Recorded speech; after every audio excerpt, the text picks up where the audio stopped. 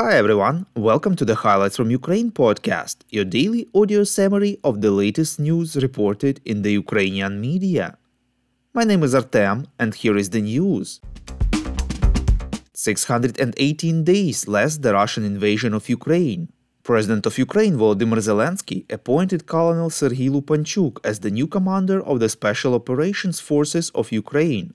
The president said in his evening video address that Lupanchuk is, quote, an experienced officer, a combat officer, the right man in command, and someone who can bring greater power to our special operation forces, unquote. Zelenskyy added that General Viktor Horenko, who commanded the Special Operations Forces, will continue to perform special tasks as part of the defense intelligence. Major General Viktor Horenko said to Ukrainska Pravda that he didn't know the reasons for his dismissal and learned about it from the media. Commander-in-Chief Valery Zaluzhny also could not explain this to him. According to the officer, Zaluzhny said that there were no questions or complaints about his performance of combat missions and that he didn't suggest his dismissal to the president. The UK Defense Intelligence Review states that neither Ukrainian nor Russian forces can break through the front line, reports European Pravda. The experts believe that the reason for that is solid air defenses on both sides and the long contact line that must be held. The intelligence review indicates that the operations of recent weeks have become a continuation of a trend revealed at the beginning of the war. Other factors being equal, the balance of land combat generally favors the defending force. The Ukrainian offensive remains relatively static between the main lines of well-prepared Russian defensive positions in Ukraine's south. A large-scale Russian offensive ran into a powerful Ukrainian defense near Avdiivka. The main factor in this phenomenon most likely was the relative weakening of tactical aircraft, the review says. Both sides maintain reliable anti-aircraft defenses which do not allow combat aircraft to provide effective air support for assault operations. The United States announced another package of military assistance to Ukraine worth $125 million, reports Espresso. The military aid package will be provided from the US Army reserves.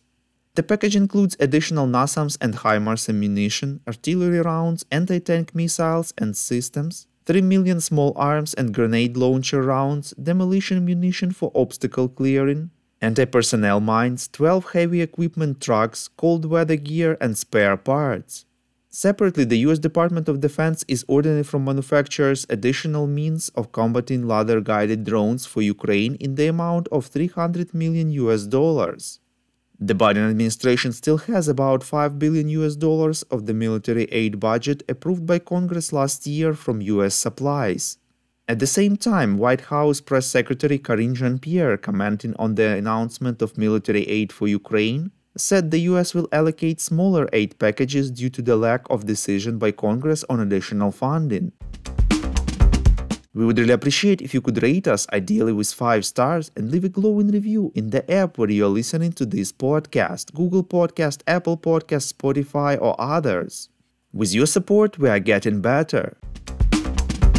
Dutch Defense Minister Kajsa Ollongren, who recently visited Kyiv and Kharkiv, announced that the Netherlands will allocate 500 million euros to Ukraine for ammunition, reports LBUA. Ollongren said that the funds will be allocated by the middle of next year. The minister added that Ukraine is able to continue the struggle if it knows that, quote, we continue to send such things, unquote. Ukrainian Foreign Minister Dmytro Kuleba said that Volodymyr Zelenskyy is weighing all the pros and cons of holding presidential elections in the spring of 2024, reports Ukrainska Pravda. He added that holding elections during a war with Russia would lead to unprecedented challenges. In August, the Ukrainian president stated in an interview that the elections in 2024 require legislative changes, significant funds from partners and international observers in the trenches. He also stated that he would run for president again if wartime elections were held in 2024. Also, according to Zelenskyy, the biggest challenges for elections during the war are security issues regarding the presence of observers, voting by the military, residents of the temporarily occupied territories, and Ukrainians abroad, and campaign financing. Thank you for listening to the Highlights from Ukraine podcast. We are a commercial initiative of just 2 people and we need your help to grow. Share information about the podcast, rate us in the app, subscribe to our Patreon. With your support, we are getting better. We call on you to demand from governments of your countries to impose the toughest sanctions possible on Russia and its citizens to stop their invasion of Ukraine.